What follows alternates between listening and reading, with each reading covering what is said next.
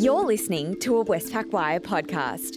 westpacwire.com.au. Never in my wildest dreams could I contemplate the rate setting we currently have, and nor did I think we needed to, we'd ever get to the point with the sort of QE activity levels from the Reserve Bank. I mean, it reflects on, the unique challenges we have, and it also highlights that, unfortunately, over the last 5 to 10 years, globally, central banks have had to do too much of the work. So today we're delving into the key issues facing large businesses, markets, and the economy. And because we're lucky enough to be joined by one of the bank's newest executives, we'll also explore his experience and plans for the future. So to get started, I'm Michael Bennett, the editor of Westpac Wire, and I'm joined today by Anthony Miller, the group's new Chief Executive of Westpac Institutional Bank. Thanks for joining us, Anthony. Pleasure to be here, Michael. Thank you. So, Anthony, the first one, the obvious one, you've recently joined after a long career working for global investment banks. So luckily for us, we've managed to jag your first interview, so to speak. But in all seriousness, can you answer the question of how you came to join Westpac and perhaps walk us through your career to date? Sure. Look, it's a confluence of a couple of things that led me to this point. I mean, first of all, to be CEO of WIB is a privileged role in any time and in any environment. But for me in particular, I got to a point where with the role I had, which was a privileged role and a great opportunity at my former employer, I was spending every second week or so in Asia, in many different countries in Asia. So I was constantly traveling, constantly flying. And so that had sort of reached its use-by date, so to speak, in terms of the lifestyle and the challenges that imposed upon me. And then contemporaneous with that kind of decision, or at least conclusion, that's what I wanted to do, I got into a conversation with Peter King around the opportunity at Westpac. So, and it's a role that, irrespective of my desire to stay in Australia and be much more focused domestically, is a role that I would have loved to have been considered for anyway. So I was very, very fortunate that it arrived at that time when I'd made a decision to really focus on a role and an opportunity here in Australia. And look, for the last 20 years, I've worked in global banks, global investment banks, and that has been a wonderful experience for me, a wonderful career. And certainly, some unique challenges and some unique opportunities working for firms like Deutsche Bank and Goldman Sachs. And I had a wide range of experiences with those firms. And, those experiences I hope are going to be very helpful in me making a contribution here at Westpac. And I think I saw on your bio or your CV that you studied in Queensland. So am I right in sensing you're a Queenslander originally? No, I'm not. I'm not a Queenslander. I finished my last few years of high school in Queensland, and I did my university studies in Queensland, Brisbane. And then a few years after I finished university, I came to Sydney. So I've spent the vast majority of my life outside of Queensland, and in fact grew up in country New South Wales, Northern Territory, and quite a few years in Canberra as well, before I got to Brisbane. So actually, Brisbane is the place I spent least over my entire career and life. So anyway, I'm not a Queenslander, but and I certainly don't support the Maroons or the Reds and all these sporting teams, but certainly lots of friends and family in Queensland, but I think of myself as a Sydney-sider. And just to your prior point around travel, I'm interested how you found it, because clearly borders are shut. No one's sort of moving around for business meetings and such. I mean, have you enjoyed this period of maybe staying still for a little bit longer than normal? A very good question. I absolutely loved the first few months of the COVID lockdown. I know that sounds slightly perverse, but the chance to spend so much more time, at home with the family was just an incredible environment or experience for me. Certainly, I didn't miss the trip to the airport and then getting on the plane and then traveling and then going to a hotel, etc. But I must admit, now after 9 months, I'd be open to a trip to the airport and a trip somewhere. So I've certainly enjoyed it, and I've been incredibly grateful for the opportunity that I've had to spend more time at home, spend more time here in the one place. But I'm certainly very keen to be back out in front of clients and seeing the teams around the country and overseas. And so I'm looking forward to the day I can get back on a plane. Well, that's a good segue to change tack a bit into banking more generally, because there's clearly just massive change going on in terms of new competition and technology, etc. How do you think about these trends when it comes to institutional banking at the moment? Yeah, look, it's obviously the challenge of the age. I think banking, institutional banking in particular, but I think banking generally is a technology arms race, and we've got work to do. We all acknowledge that at Westpac, and we're onto it. I think for me, it's very interesting is that clients will want, and in particular, are going to insist on an ability to do as much as they possibly can with us in an automated digital online sort of setting. But what that does is allows us to then provide those commoditized products, those services, which are really just a arms race on price and efficiency in execution in a via electronic medium, and that is healthy for us because it allows us to be competitive, and also allows us to prosecute business very safely because clearly the transparency, the audit trail on electronic engagement is absolutely incontrovertible. So it makes a lot of sense, and the good clients want that, and so that also helps. But more importantly, what it also means is that the human or person interaction between bank and client is even more important because it is less frequent. And so when it does occur, it is so much more important, more impactful, more consequential. And so the more we get the technology spend right and we get the technology engagement with clients right, the more we have to make sure our people are the best and that they're the best trained and that they have the skills and the ability to add value to the client. And so, funnily enough, what technology is really, I think, ultimately doing in institutional banking is like a back to the future. So, if you think about banking 50 years ago, you had your trusted private advisor or your trusted private banker or your trusted banking partner, and it was a deeply personal relationship. And I think that's where we go because technology will take away all of the other stuff, which over the last 30 years we thought was banking, which is delivering content, delivering knowledge. I mean, Google has rendered all of that redundant. It's about judgment, it's about trust, it's about insight.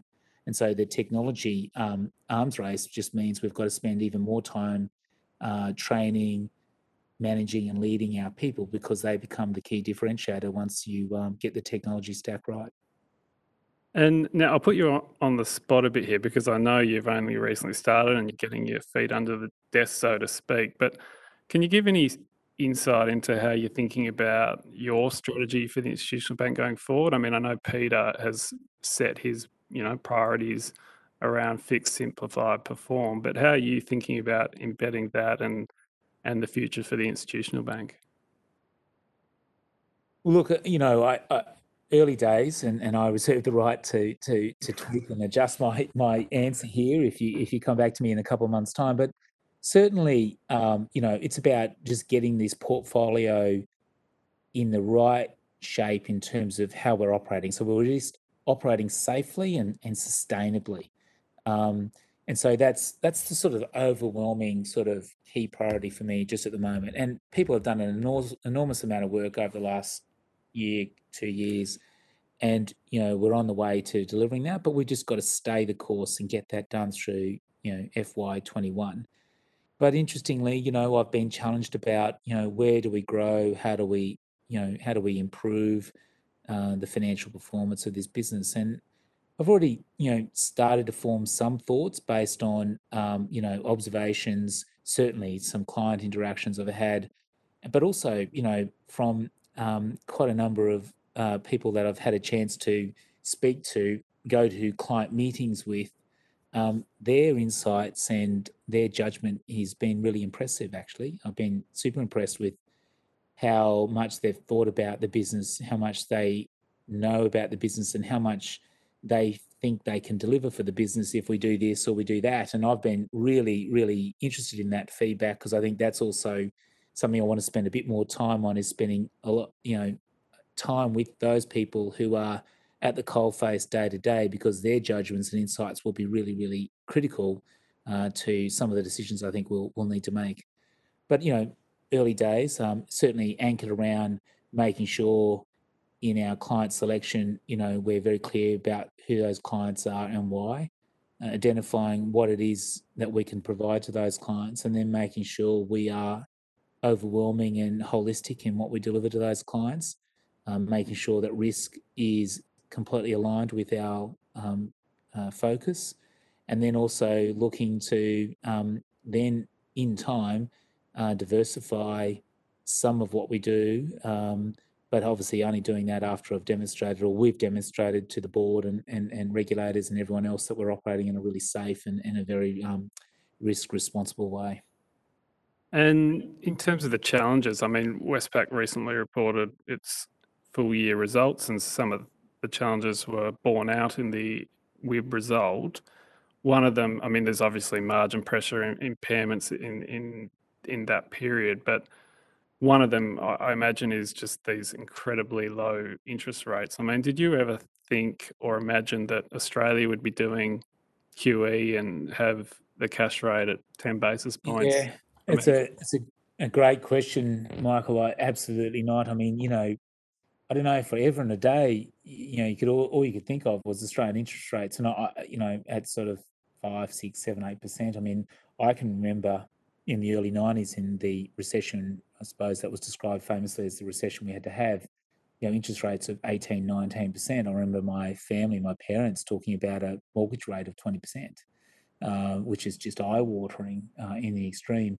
So I would say that I never in my wildest dreams could have contemplated the rate setting we currently have, and nor did I think we'd ever get to the point with the sort of QE activity levels from the Reserve Bank. I mean, it reflects on the unique challenges we have, and it also highlights that unfortunately over the last 5 to 10 years globally, central banks have had to do too much of the work, and that really government, fiscal policy, policy reform should have been the vehicle by which we drove growth and attempted to, create jobs and the like. And unfortunately, the central banks, while that was not done, have had to take too much of the burden to try and address that, and their mechanisms available to them are relatively blunt and crude when it's all said and done, and certainly completely exhausted. And so it's a bit of a tragedy as to where we find ourselves today. But it does feel also like, as they famously say, it's darkest just before dawn. Now governments around the world, and elections are highlighting this, are adjusting their policies, and we can expect to see some real fiscal policy leadership to drive the global economy from here. yeah, they've definitely stepped up on the fiscal side, and that seems to me to be making this cycle, or just this period, incredibly unusual. If you think about the impairments or the bad debt cycle, and you just look at the corporates out there, some seem to be absolutely going gangbusters, and others are on their knees. So how would you describe and explain the situation we face?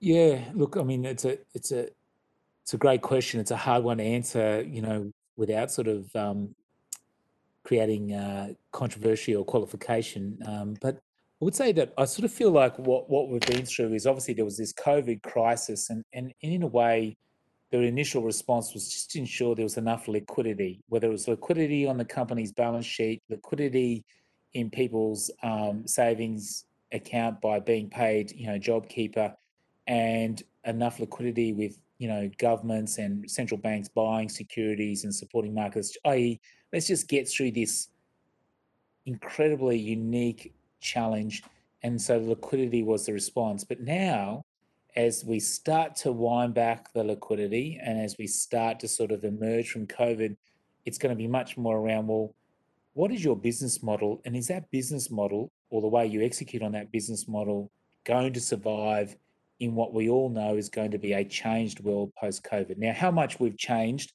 is arguably going to be a little less than what we thought 3 months ago, but it will change and there'll be this new environment that we're in.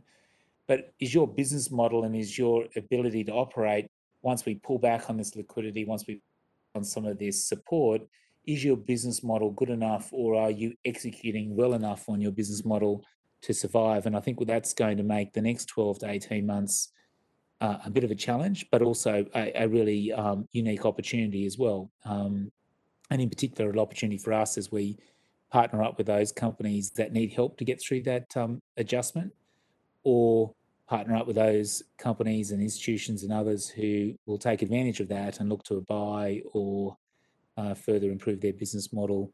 And so, I'm thinking that it represents some serious challenges, but also some significant opportunities for us. And so perhaps give us a feel of what some of the biggest issues corporates are telling you about. I mean, I think in March, April, they all rushed to draw down on facilities from institutional banks like Westpac's, but then obviously things have turned out a bit better than perhaps were feared back then. And so what are they talking about now? Is it the China tensions? Is it borders? Is it vaccine? Is it going digital? I mean, there's a lot they could be worried but also optimistic about. Yeah, look, I suppose just to try and sort of answer that, I mean, definitely trade, the tension with China, how does it play out? In particular, how will it play out now that with Biden in as president of the United States, you'll have a multilateral response to China rather than what we've seen over the last couple of years, which is quite a unilateral type response, and a multilateral response where everyone is working together to balance and work out a new equilibrium with China. What does that mean? What risks come out of that? That's something that's in front of people's minds, particularly, exporters, but more importantly, businesses that thrive or are adjacent to exporters. So I think that's definitely one. I think the other one is people are very much asking, well, look, there's been so much support provided to the economy.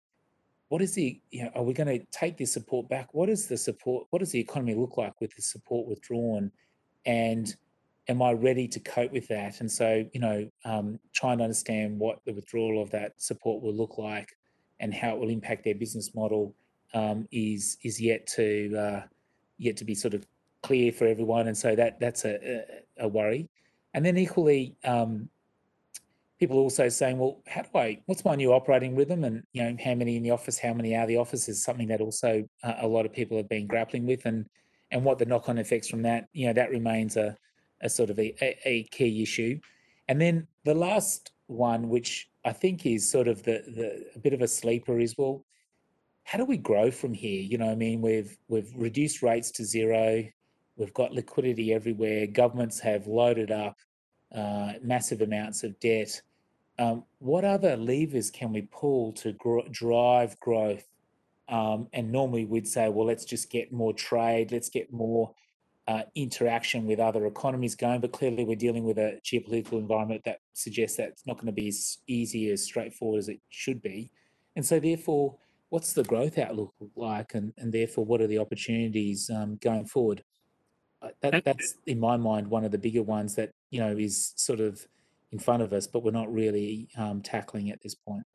Yeah, and on that growth point, in terms of M&A, mergers and acquisitions, an area you've obviously got a lot of experience in. It's been understandably pretty quiet the first 6-9 months of the year, but recently it seems to be picking up. I mean, are you getting a sense that will continue? And that obviously matters for Westpac or WIB because, Westpac helps corporates, finance a lot of these deals. So is there any sign of life there? Look, I think there is. I think, from what I'm being told, what I'm seeing and what clients are telling me, the M&A opportunity or the M&A cycle looks to be picking up, and there's certainly a lot of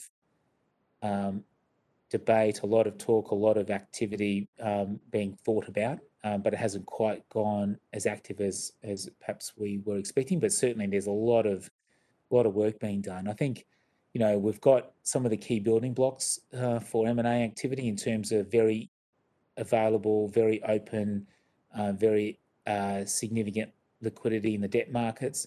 Equally, for the acquirer, they can easily raise equity for the right M&A or the right opportunity. So those are important drivers. However, balancing that is, valuations are arguably slightly stretched, given the liquidity that's in the market. And so targets are, if you will, a little more expensive than they should be if, for the buyer.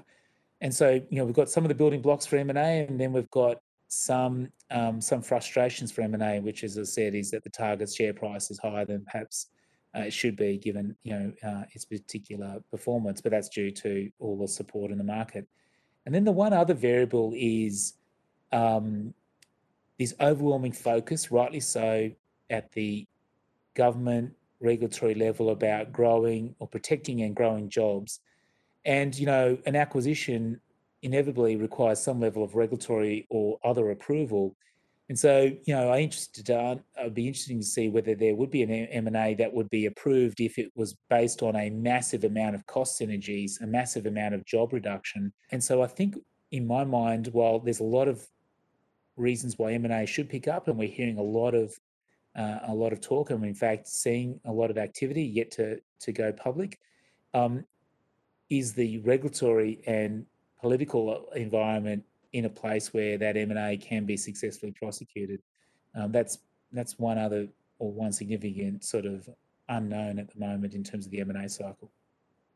And just to finish on, aside from COVID, one of the biggest issues the world continues to face is climate change, and related to that has been this massive growth in ESG and sustainable finance.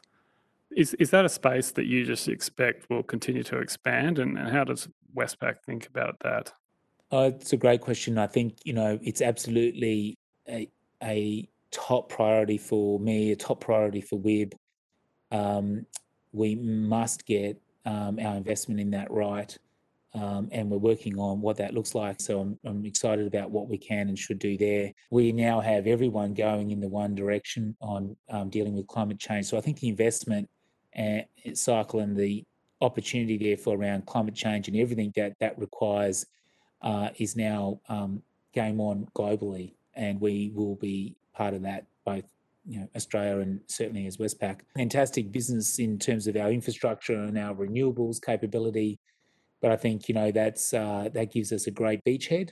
And the question is, how can we add and diversify to that and become that chosen partner for everyone who's looking to make the requisite investment in climate change, technology, infrastructure, and everything that comes with it. Well, Anthony, as always, great to chat and particularly get your views on how you're thinking about your new role. So thanks a lot for your time. Thank you. A real pleasure. Thank you, Michael.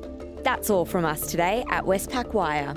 For more, head to westpacwire.com.au.